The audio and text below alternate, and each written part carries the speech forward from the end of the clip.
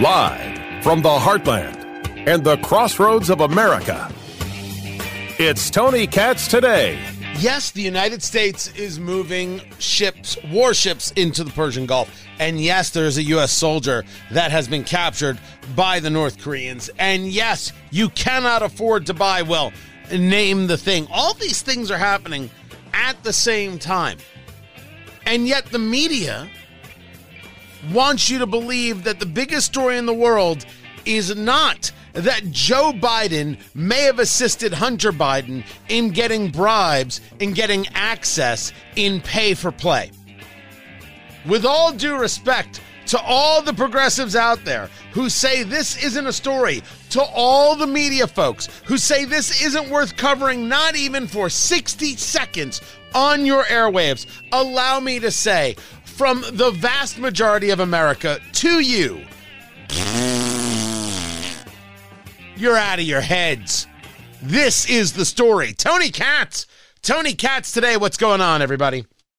833-GOT-TONY. That's the number. 833-468-8669. There is no other story. And if you caught me on Fox News over the weekend, you heard me talking about this. I hope I get to it later. Of course, you can follow me on Rumble and TonyKatz.com, and you can see the appearance there. It's not, I do a fair amount of TV. Not a ton. More than some, not as much as others. I'm usually not the red meat guy. I can do it, but I'm much more interested in the happy warrior vibe. It's much more my style. It's rare that I beat the living snot out of somebody. Holy crap. Beat the living snot. I'll share some of it later, I promise. That's not the story. The story is this from Miranda Devine over at New York Post. Hunter Biden put then Vice President Dad Joe on the phone with business associates at least 24 times. Now, this is the testimony that's going to come from Devon Archer. Who is Devon Archer? Well, this is a story. Devon Archer was a business partner was he a business partner or was he the best friend of Hunter Biden? Let's call him the best friend just to make sure we're perfectly clear here. Friend of Hunter Biden. The guy, Devon Archer, is going to face possibly jail because he was involved in a $60 million bond fraud. I'm not saying no to any of this. I start with setting up who he is and his issues. He is scheduled to testify to the House Oversight Committee that he witnessed, meetings that he saw with his own eyes, where he saw Joe Biden either in person or via speakerphone. And Hunter would call his father and introduce him to foreign business partners or prospective investors. Now, if Joe Biden was at one of those meetings, it puts an end to the claim, the lie he's been telling from the beginning, that he never spoke to his son about his overseas business dealings. That, of course, is a lie, and every rational person in America knows that he spoke with his father about these business dealings, about some business dealings. Everybody knows that that's what happened. But Joe Biden's been lying about this, and the White House has been lying about this. Just like that text message, I'm sitting here with my father. Remember that one? It was on WhatsApp and it got released. I'm sitting here with my father. You haven't responded. You will regret ever thinking you could test me on this. I can hold a grudge better than anyone. I'm waiting for your response. I'm sitting here with my father right now. That's the summation, the paraphrase of the text. So who was that text sent to? And was Joe Biden indeed sitting there? I'm assuming the Secret Service could tell us exactly where the then Vice President, now President, was at any moment of the day. This is why when they say they can't tell us who was in Delaware, well, that's a big bunch of garbage. You could tell us, you won't tell us, and that's why we don't trust you. But if you have just one meeting that you can corroborate where Joe Biden was there and foreign business was discussed, which you can do, if you can corroborate that, I'm not saying it's the most far-fetched thing. I think it's a possible thing. Well, then you can say that Joe Biden is a liar, and now you get to ask, well, what did you discuss in the meeting? And how many other meetings were there? Why would I believe you when you tell me none? You already told me you never did it, but of course you did it. So why would I believe you? It's bad news. So people will, of course, say you can't listen to this guy. This guy's looking for some kind of sweetheart deal because he's involved in this $60 million bond fraud thing. Yeah, that's very, very possible. Unless, of course, Joe Biden sat in on a meeting with Hunter Biden or called in to a meeting that Hunter Biden was having with potential foreign investors. And if that's the case, the first part doesn't matter. This is the biggest story in America, and I'm not letting go of it. What's the situation in Ukraine and the Persian Gulf? Major Mike Lyons is up next. I'm Tony Katz.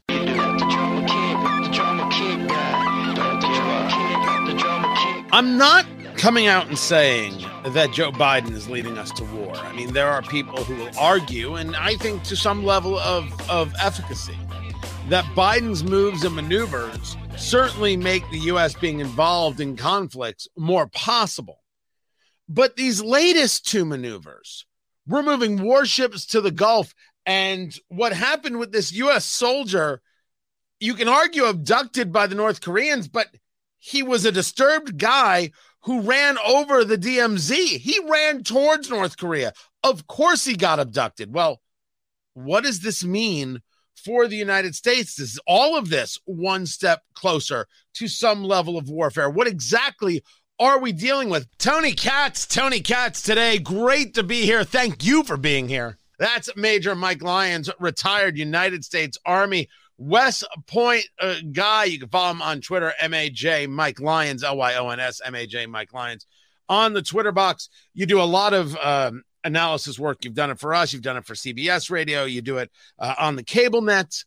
And I know that we've got the counteroffensive going on in Ukraine, but these other two stories right now just are almost kind of like this pile-on of what it is that we're seeing. And I want to start with what's going on in North Korea because it's certainly more sensational, even though I think what's happening in the Persian Gulf is much more dangerous. Who is this soldier? How in the world was he able to get close enough to the DMZ? Was he stationed there that he runs across? And where does this put the U.S. military and the White House right now?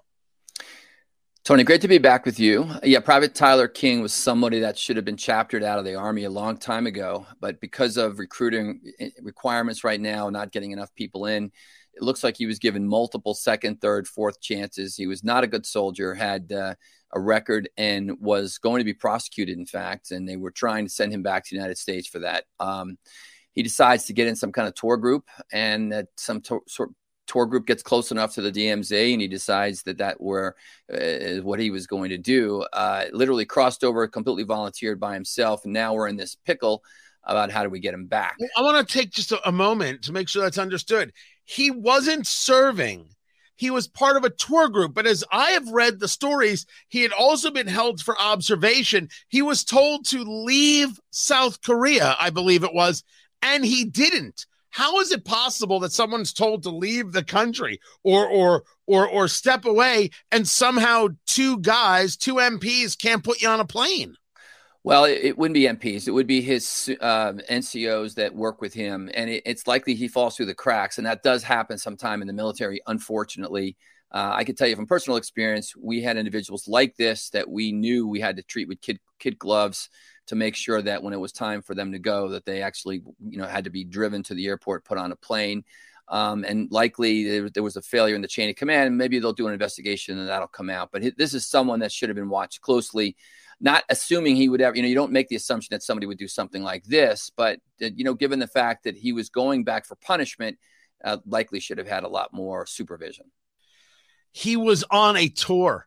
Yeah. I mean, it's very strange to think about. What kind of tour is this? Who else was on this tour? And do you know what happens when they realize somebody just ran over to North Korea? Yeah, civilian tour that's run there within that security zone. We saw that's the same kind of location where Donald Trump met Kim Jong-un there, and it's commercialism on one side, and it gets close enough where it's a very thin border on some level. The guards there on both sides, they've gotten to know each other. It's not, I would say because of Trump, there's less hostility that exists at that border right now. And that's probably why he thought he could do this. He goes over. He's now captive of North Korea. Kim Jong-un may be all the weird, dopey things, but certainly not a fool. What leverage is this for Kim Jong-un? Is this nothing more than a food leverage for his people, or is this a far more dangerous moment than any of us realize? We have to see what happens. I know we're talking to them right now. That report just came out this morning that we're talking to try to figure out how to get him back. I'm not sure what leverage he provides. He's not a stellar soldier. We needed to get him back. Let's put that out there. I mean, any American held, against their will in a foreign country has, we need to do whatever that we can. So I don't want to, dismiss that at all. The guy needs help, obviously. And so let's, maybe there's some humanitarian side that's going to take place in the North Koreans and realize that this guy's really no leverage. He's no nothing. But we'll see. We'll see what happens. They're going to do something. Let's not bank our money on that one right there. This is Kim Jong-un. This is whatever I can get, and I will extract. And I think America sees it differently, sir, because this guy ran across. He wasn't taken. He wasn't abducted. Supposedly laughing as he ran. But we can argue if he was indeed mentally disturbed, he might not realize exactly the jeopardy he put himself in. Is that the take of the U.S. military, of the government? Yeah, embarrassingly so. And again, it's just harder to chapter out people from the military these days because there's so much pressure to keep unit end strengths at high levels, and you kind of tolerate this. The guy should have not been he shouldn't be deployed. He should be back in the United States in a unit there potentially. But he's clearly fit to not serve. That's the thing. Not everybody is fit to serve. And he clearly proved that out. He was unfit to serve. And now, we're dealing with the situation. Let's talk about what we're dealing with in the Gulf. This is the Times of Israel right here. U.S. dispatches more warships, jets to Persian Gulf to protect shipping lanes. Also, 2,500 Marines are going. This is an escalation, and this has to do with Iranian piracy, correct? Yeah, it does. We're sending a destroyer there and an amphib, and that's where the Marines are coming from as well. And it's all about escorting ships that are not necessarily American flagged, but other countries that the Iranians have decided that they're going to try to seize and take over. So it's deterrence. I have no problem with it. They're in international waters. This is what the Navy does. It projects power. And it's not an aircraft carrier, but the F-18s will be, on station. And it's to keep commerce flowing within that region. It is, I believe it's pronounced Bataan. It might be pronounced Bataan. And that is this group that has, as you talked about, the amphibious type of assault weapons or assault ship that's there. The only way to stop the Iranians from trying to steal oil tankers or anything else is to shoot them dead in the water.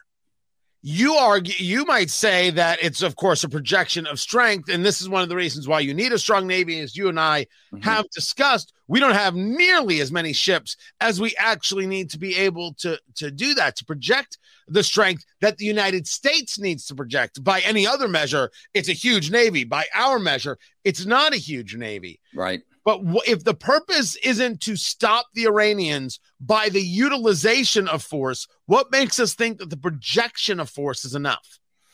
Well, I think it's proven to be. We've seen Nicole, for example, attacked 22 years ago from Al-Qaeda. And we know that when we send just a destroyer onto itself, that, it increases their level of awareness. I've talked to captains of those kinds of ships, and that's become more and more that mission. We peel off a destroyer whose primary mission is to defend the carrier, that carrier that's in the Gulf of Oman and other places that's in the neighborhood, so to speak.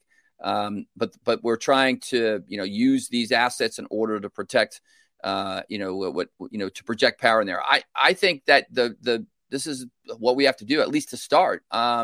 There's vulnerability that exists because we send a destroyer. It's a big ship. It's a big target. If the Iranians decide to do something, but we're seeing more and more that they're not dumb enough to attack a U.S. naval warship, I think, in that part of the world. If you believe that Biden is not strong, but Biden is weak, sir, talking to Major Mike Lyons, retired United States Army, then you may do other things. For example, Vladimir Putin going into Ukraine. We'll get to the counteroffensive in a second. Mm-hmm. Is the projection on the world stage, the political one as seen in the United States from the right, that Biden got us into this because of Biden's weakness? Or is the projection on the world stage the one from the political left in the United States that Biden has rallied NATO together and therefore he's stronger than ever and other nations now know it? Well, I think this particular situation in the Persian Gulf, this is the Pentagon going to the White House saying, look, we got to do something here. I'm not sure the president projects power, especially when he goes to a NATO summit and can't seem to stick with the program and go out to dinner with everybody. The countries rely on the United States and rely on kind of other factors, let's say, that's going on. Maybe it's somewhere in the middle of what you just talked about.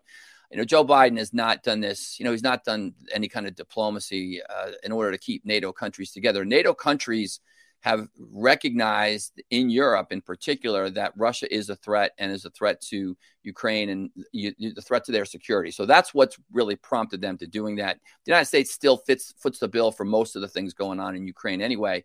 Right. So I wouldn't say it's Biden's personality. We could argue whether or not if Trump was president or somebody else was president, Russia wouldn't have gone. That remains to be seen. I also don't think Donald Trump could stop the war in 24 hours either, given what's going on right now as well. Talk to me about the Ukraine offensive. Of course, we've broken this down in numerous ways that when we talk about what happened with the private military company there, Wagner, that it wasn't a coup as much as it was an opportunity to an opportunity. Mm-hmm. The counteroffensive has the ability to push the Russians out, or does this still end with Ukraine giving up the Donbas? No, it does. They don't have that ability right now. 6 weeks into the counteroffensive, they've made just minor gains. And that's, I think, for three primary reasons. The first one is they've not been able to synchronize a combat arms fight. And that just has to do with the fact that they just have never done it before. It's difficult to do that on the fly. That's maneuver, infantry, artillery, tanks. They seem to be attacking not in a synchronized way, not in different ways to pick apart the Russian defenses, but in a linear way. They go after first artillery, then they come in with maneuver, and it's just not working out. That's the second reason is the mines and the obstacles that Russia has laid are just more significant than they had imagined. And they've learned that they've stacked things like the tanks and the minefields that are in there. Those obstacles are much more significant that they don't have the equipment to clear. And then the last thing, it really comes down to air superiority. Remember the movie Patton, right? In the last day when finally in Bastogne, the skies cleared and they were able to use the air superiority, and that broke the back of the Germans there in Bastogne. There's no function that Ukraine has that can break the back without any kind of air assets. And F-16 showing up next year is not going to cut it either. They're not getting the higher end F-16s that has a lot of capability. The Russian helicopters are destroying Ukraine maneuver elements in place right now as they try to move on the offense. It's just a grinding war of attrition that's taking place. Again, I ask the question, does this end without Ukraine giving up the Donbas region? I think it ends where it began, similar to what we saw in Israel and places like that when countries decide to violate borders. I think that there's going to be a more formal border that's going to be made within the Donbass, potentially Crimea, because Russia has to have that. That's going to be a tough pill for the Ukraine military to swallow, and given the fact that they've sacrificed so far, but they just don't have the capability to extract them and vanquish them out of those regions that they have. They've taken literally very little space back. There was a report about 50% of what happened initially, but that they already had some of those regions beforehand. So that number is just not really the right number. I do think, Tony, that the border is going to get redrawn. That's going to create creates a problem for NATO, because Russia will use that as a way and make that border a challenge, which will keep Ukraine out of NATO, because you can't have a NATO country with a border that has a border conflict. We will get more into the NATO conversation, I'm sure, in the weeks ahead. Major Mike Lyons, retired United States Army, MAJ Mike Lyons, on Twitter. You can catch him there, Lyons. I appreciate you taking the time to be with us. Find everything that's going on over at TonyKatz.com. This is Tony Katz Today.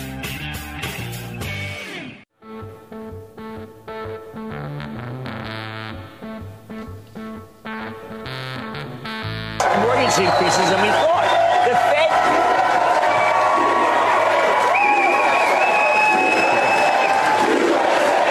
Jim, percent of sales right now, new home sales. That was CNBC trying to figure out how to engage a broadcast day as Public Square went public at the opening bell just the other day. Tony Katz.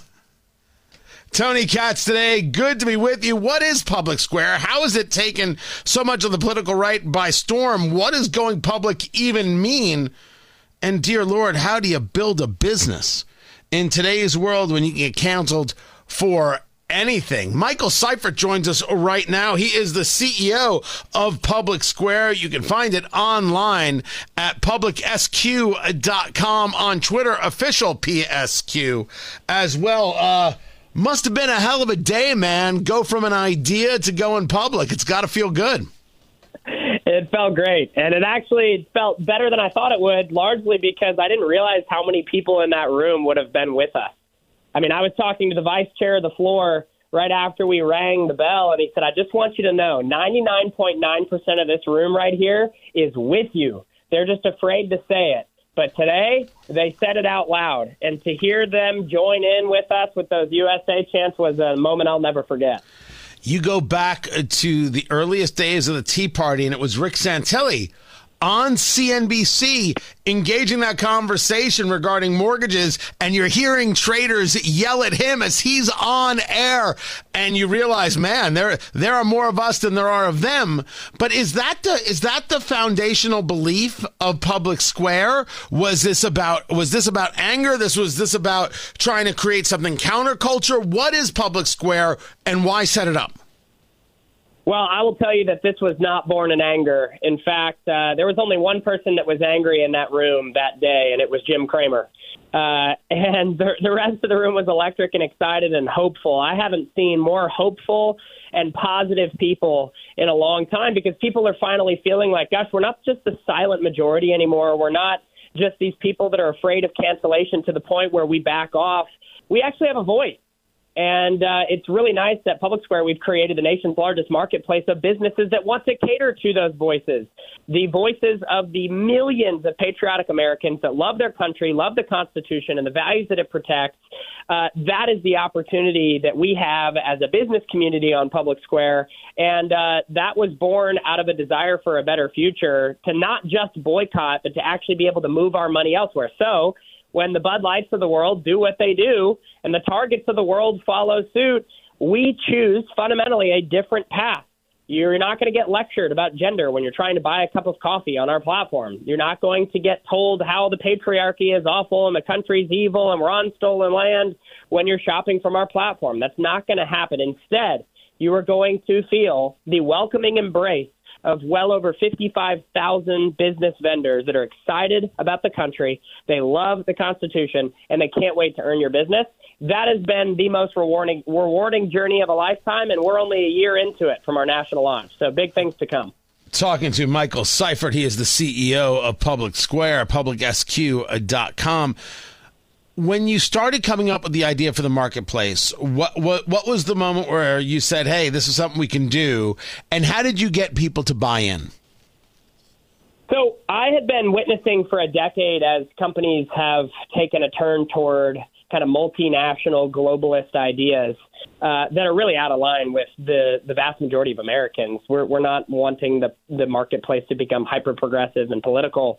And so I figured, gosh, I can't be alone. There's got to be a lot of other people like me. And so I thought, what if we created a digital community where people like me could gather and we could actually put our dollars where our values are, and that would in turn actually move the needle of culture, because the power would shift back to the hands of we the people when the right types of businesses prospered. One other big inspiring point was that in the early days, the government came around and they said that some businesses were essential and other businesses were non-essential. That was during the COVID season. And we fundamentally disagree. We believe that small businesses are essential. They often would call them non-essential because they disagreed with the regime. But we actually want to give voice to those people. So on the business side and the consumer side, we had this idea for a community where transactions would be rooted in trust And then the way that this has grown, we didn't have anybody famous backing this. We didn't have any massive influencers in the early days behind us. The way this has grown is through average, ordinary people like myself, my wife, community members, a grassroots network of well over 500 ambassadors that are knocking on businesses' doors, inviting them to the platform. This has truly been an organic grassroots movement. I wouldn't have had it any other way. So it's been truly by the people and for the people, and it will continue to be that way off into the future. Now, full disclosure, I have no financial relationship with Public Square whatsoever, but I will tell you that about 2 weeks ago, I get a text from my father who, at 85, in the credit card processing and consumer financing industry, still working because he doesn't golf. And the text was, how do I get on Public Square?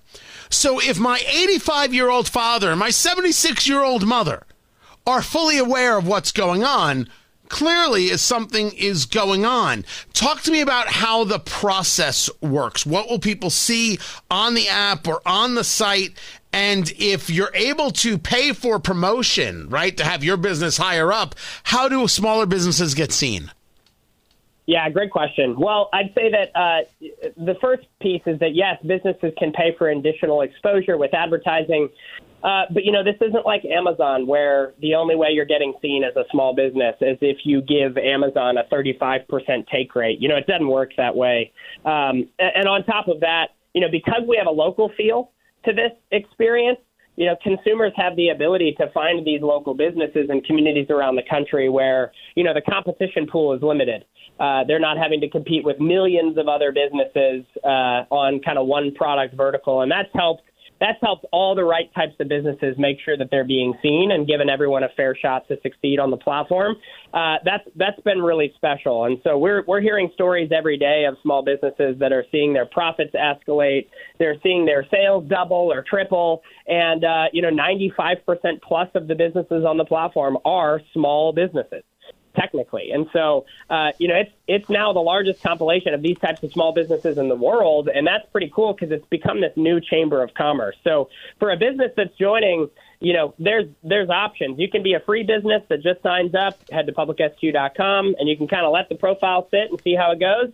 You can also engage with us. You can offer discounts to consumers. That gives extra incentive for consumers to go the extra mile to find you. We have well over 1 million consumer members on the platform, and they're excited about any extra incentive to spend money in alignment with their values. So we like to tell people, try it out and see what you think. And if you like what it's doing to your business, engage with us further, and we'd love to build a deeper relationship with you. So pretty cool. Talking to Michael Seifert. He is the CEO of Public Square. PublicSQ.com is where you go. Now let's talk about the pushback. We've seen business after business, usually in a social media way, before Elon Musk bought Twitter. We're going to do this, we're going to do that, we're going to do the other. And then people who run the server farms kicked him off, and the people who run the app stores kicked him off, and this, that, and the other. You're still here. What was the difference? How were you able to maneuver that? I'd say two parts. One is that we aren't a social media platform, so we don't have it quite as tough as some of the other folks that have been canceled in the past, like Parler or Gab or any of these other entities. We are, not a place where speech happens, and therefore there's a little less of that, cancellation risk or, companies trying to say that there's a gray area so they have the right to come in and subjectively cancel people. Like that doesn't really happen here. And obviously that gives us a bit of an advantage. But the bigger piece, too, is that we've really strategically paired ourselves with vendors as much as we possibly can across the board that in many cases have literally signed legal documentation saying they will not cancel us. I remember in the early days, we started asking certain vendors, hey, if we get bad publicity for our conservative views, will you yank us? Like, will you pull away your services? And in more than one or two times, we actually had vendors say, yes, they would. And so we said, all right, well, thanks for your transparency. We're probably not going to go with you. And then in other cases, they say, you know what? Absolutely not. We would not cancel you. And we're even willing to put that in writing. So if you have a negative reputation experience, that's not grounds for us to cancel you off the platform. So, we try to do that as much as we possibly can throughout this experience. And obviously, we still use MacBooks, and I'm calling on an iPhone right now. It's not quite possible yet to move every single purchase away from companies where there's a risk that they don't like you. But what I will tell you is that we are trying to lead the way in creating a marketplace that has a very positive compounding effect where the right types of businesses won't cancel you. So the last thing I'll say is that in the early days, we were banking with Chase, and Chase called us and said, hey, we're a little concerned about your political views. And we said, excuse me, you're not allowed to ask us that. You're a bank. So we left Chase immediately and went with a bank that we found on our own app. They had just joined, and we said, you know what, we're going to bank with you guys. And it's been an incredible experience. So we try to do that as much as we can, and, man, it's working. It's helping me sleep easier at night.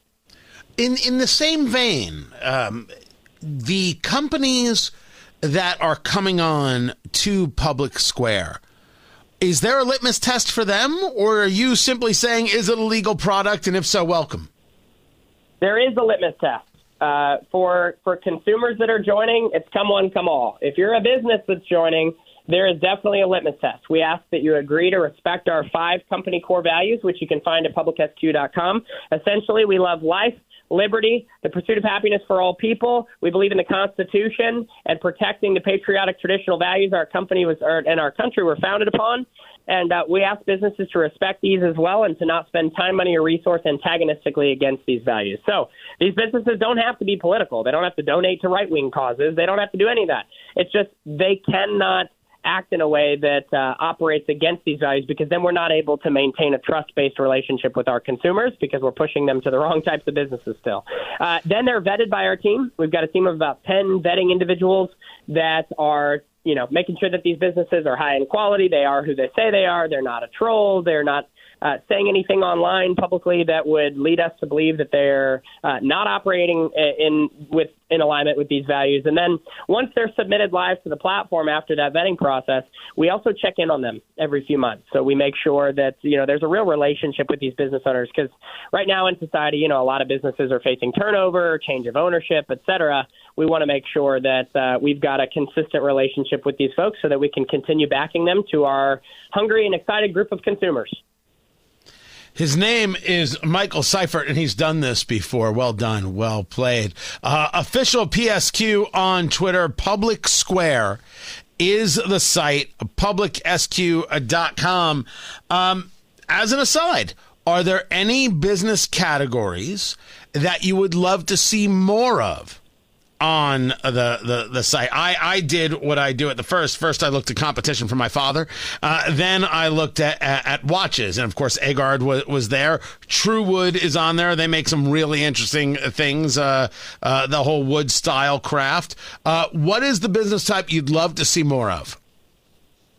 We're really continuing to invite more and more lifestyle brands to the platform. So household goods, more daily necessities, toiletries.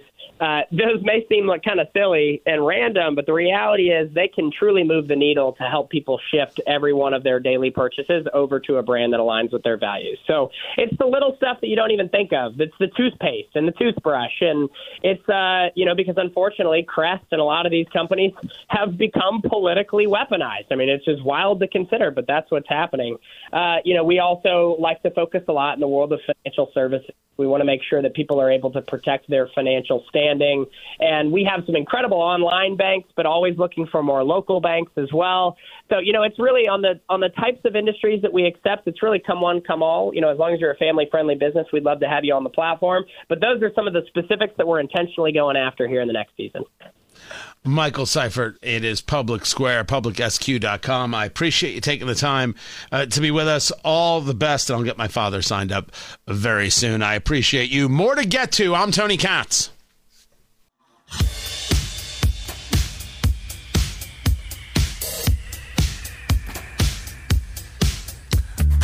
The Dow is up 189. The NASDAQ is up 11. Spotify going to increase prices for its premium subscription plans. Well, there goes my opportunity to get everybody Christmas gifts. Tony Katz today. It's good to be with you. Find everything at TonyKatz.com. It's good to be here. The price of its premium subscription over at Spotify is going to go up $2, which is a 20% increase for some plans. It's going to help the company, and I'm quoting, continue to deliver value to fans and artists. Translation, I need to give the artists another $2. That's all there is to it. It's got to be a rough business. It's got to be a rough business. The amount that you're paying to these artists, that pressure continues to grow. It's got to be a thing. Spotify's premium individual offering now will be $11.99 a month. And its premium duo plan will be $15, not $13. But nothing beats Barbie, baby. Barbie grossing $155 million in the U.S. and Canada between Friday and Sunday. Oppenheimer brought in $81 million. There's the 1-2 punch there. They've been calling it Barbenheimer because people are actually seeing both films. Well, more because younger kids, of course, are going to see Barbie. That's how big it is. The biggest weekend for films that don't contain the word Star Wars, Jurassic Park, or Marvel. That's how big this weekend has been for movie theaters. I will tell you, I expected movie theaters to fall apart because COVID taught people they can get the big screen and the surround and everything else. They don't need to go to a movie theater. Turns out people still want experience. I must say, I find that to be a very warming thought. That people still want experiences. As a matter of fact, all they want are experiences. Plenty of people are absolutely obsessed with things. That's not going to change. But experiences is what matters. Being able to connect, being able to have the theater experience, being able to be around other people, to being able to say, I was there. And then for the Barbie thing, everyone's dressing up in pink and going, the movie might not be good. That part doesn't bother me. Is it, woke? Well, that part might bother me. But experience matters. Big lesson for anybody making movies. I'm Tony Katz.